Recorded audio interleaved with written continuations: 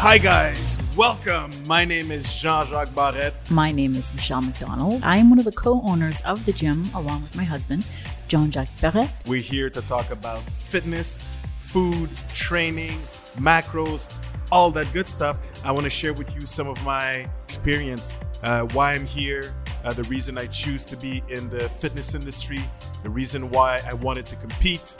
Some of you might be surprised. The reason why I decided to do my first bodybuilding competition. I love the fitness industry. I've learned a lot, and I just have a real passion for helping people have the best expression of their genetic potential. Going to be super awesome. I think you guys will love it. This podcast is produced and sponsored by Social Fix Media, a digital marketing and production agency for health, fitness, food, and beverage brands. Visit socialfix.com to learn more. So I left off last week mentioning that I started my first fitness competition whilst staging at a restaurant, working about 13 hours a day. Not an ideal situation by any means for any kind of body recomposition, and certainly not for your first fitness competition. But that's what I did. I always like to joke that I love a challenge, and I definitely served myself a solid challenge with that one. I found an online coach, the same coach that my friend had, a wonderful woman in the industry, Kathy Savage, and I'm really lucky that I worked with her team because they're very supportive of women, and they're very, very supportive of building a strong foundation in fitness, not just doing well at a competition. And so I would have my programs delivered to me on the internet. So I was already familiar with online coaching, which would end up becoming my own career.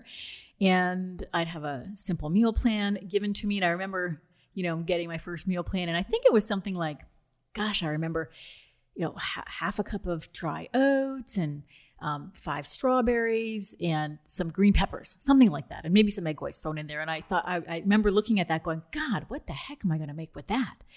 And this was back in 2010, right? So before macros and all that stuff was popular and mainstream. And so I wrote to my coach and I said, can you just tell me how much protein, carbs, and fat you want me to eat each meal? And I'll just come up with my own meals on my own selections for that. Is that okay? And I mean, I was already in shape. So I think for them, it was kind of a no-brainer that I could, do what I want to. And they just let me know, what the macros were for those meals. And that's how I got started with macros. And I got ready for this stage. I would have filet mignon with a little pan sauce, a little port reduction, little butter pan reduction. I would factor in like a croissant. I was already doing back then in my first competition what I do now. And then of course, being in a restaurant and food prepping, and it was a very great restaurant, number nine in Boston. We were running from, work would start at 11 o'clock in the morning and we would go till 1 o'clock in the morning. So it was a very, very long shift. There was just no way that I was able to eat my little meals like most fitness people are familiar with, those Tupperware meals, and that was not going to happen. So I made do with, I'd have a protein bar in my pocket, and when I would have to go get something from the freezer, the walk-in freezer, I'd have a bite, and chew on that while I was getting it and then run back to my station, or, it was catch as catch can. That's how I survived my first competition. Sometimes I wouldn't eat for 5 hours straight in the evening service when I was the garde manger. I did the appetizers. I wouldn't eat until 1 o'clock in the morning. I'd have my last meal, and sometimes I'd be so hungry I would just make do with a dinner roll and some foie gras and Coors Light. So I just could laugh now, knowing what I know. Sleep deprivation. I would go to bed. I would, you get so hyped up from working on the line. I wouldn't even get to sleep till probably 2 a.m. And then the alarm would go off in the morning, and I would get up. And while the people that I worked for would get out of bed maybe at 10 o'clock. And those guys would always show up with, the huge Dunkin' Donuts with sugar, coffees, and donuts, right? Sugar and caffeine to get them through the day. I was already at the gym training. So I just shake my head looking back at that time. But I did get ready for the stage that way. In the last month of prep, my stage was done. So I just took that month off of work, and I devoted myself to food prepping and training and just loving the whole process. Kathy was again a huge fan of women practicing the walk. She said presentation was everything, and her girls were known for their great presentation. On the weekends, I would take my motorbike and drive down to where she would host walking camps, posing camps, and that was a lot of fun. I loved that. My first competition was actually in Canada. So I was living in the States, but I thought, I'm going to see how far I can go with this because I'm competitive. So I should probably be competing in Canada. Now, knowing what I know, I realize that it's not as strict as that. I could have competed, in the States, but I flew to Canada. I flew back up home. My mom, my amazing mother, who's been to almost all my shows since then, she drove to Toronto. She stayed in my hotel room with me. She brought a Foreman grill and cooked my asparagus and my chicken for me. I can clearly picture her back then, standing over that little Foreman grill, making my asparagus. It was, really was a lot of bonding for us because we hadn't seen that much of each other in the years that I was living and working in the States. So that was really, really great. And my first show was the IDFA. It's a drug-tested, a natural bodybuilding federation. It's still doing really well today. It was their international competition held every summer in Toronto, and I was in the fitness model category. So in that first year, I tried 5 different federations. I wanted to try them all to see which one I liked best. So I tried the IFA. After that one, I tried the WBFF. And right after that, I tried the OPA. So the WFF I tried, they had 2 categories, bikini and fitness model. And after that, I tried the OPA. The OPA was bikini and then figure. And I knew I was too tiny for figure. So I tried bikini, although I knew I also wasn't curvy enough for that. And I also tried the Serious About Fitness competition in the fall. And another IDFA show, and that's where I met my husband and partner, Jean-Jacques Barrette, at that last show of the year, that last IDFA show. This podcast is brought to you by Tulum Strength Club, providing natural athletes and lifestyle clients with the best possible training experience and guidance in the industry. Visit TulumStrengthClub.com today. So my first show was the IDFA in Toronto. It was a fitness model. I think I weighed about 103 pounds. I had this cute little Victoria's Secret bikini, about $30 that I wore. I was new to all of it. I had a hair style like Farrah Fawcett. I was this wonderful orange color. With blue eyeshadow.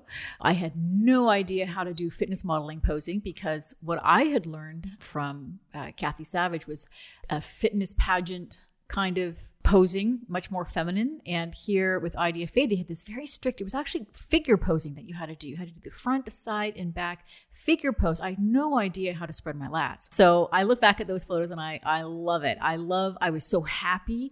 I was on stage grinning ear to ear. I felt alive. And I remember that feeling of being alive, having my world set on fire, having my heart racing. I loved that. I thought to myself, and this is how I described it to people who asked me about competing. I said, I love it.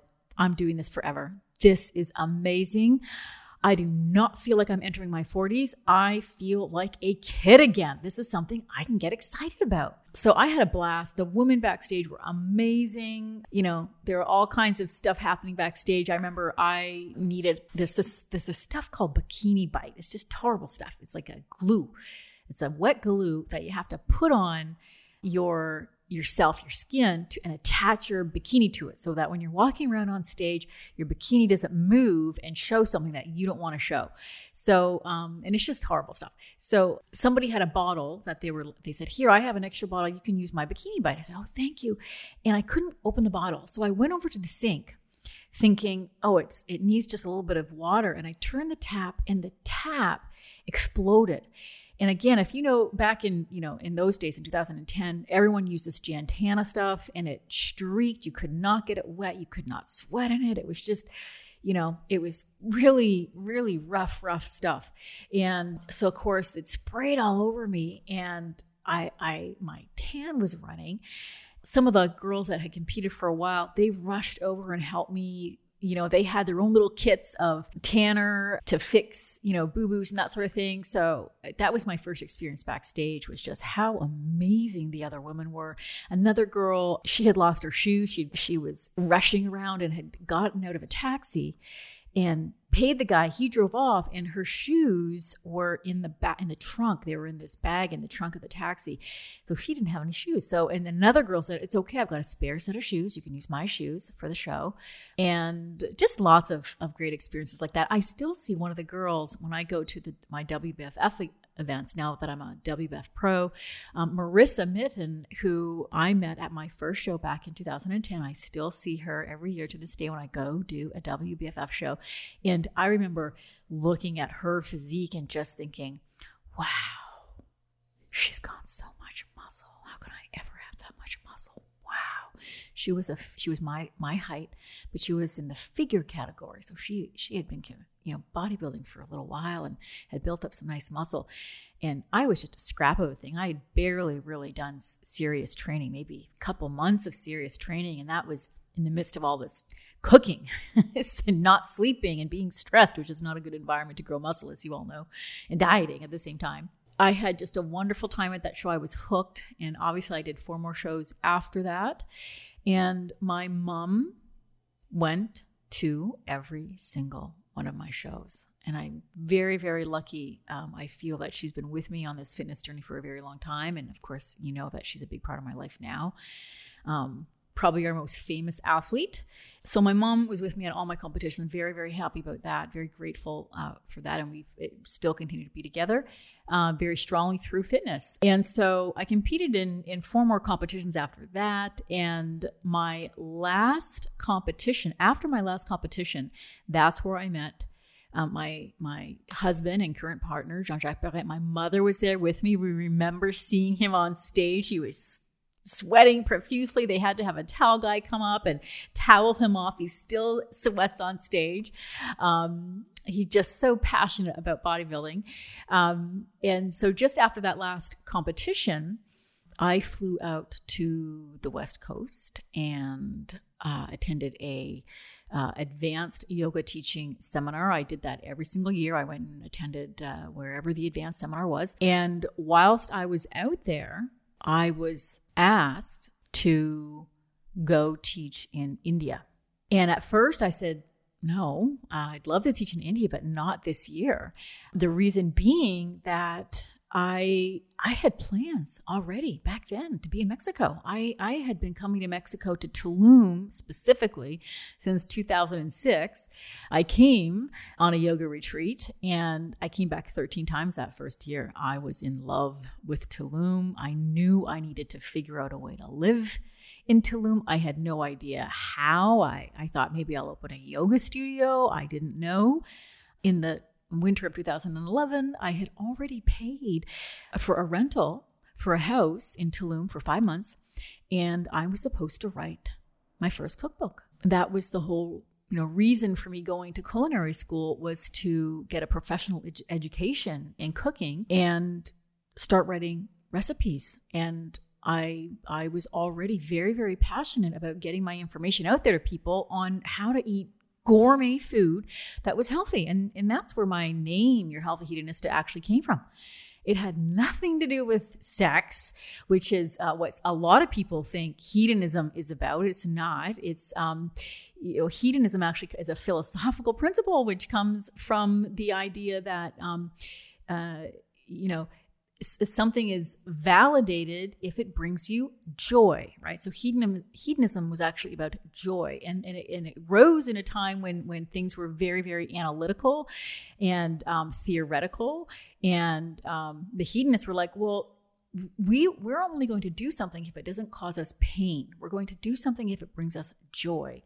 And I feel that way even when I'm coaching clients in contest prep now, where if I look at your macros and you're eating chicken and carrots 5 times a day, I just don't think there's love there.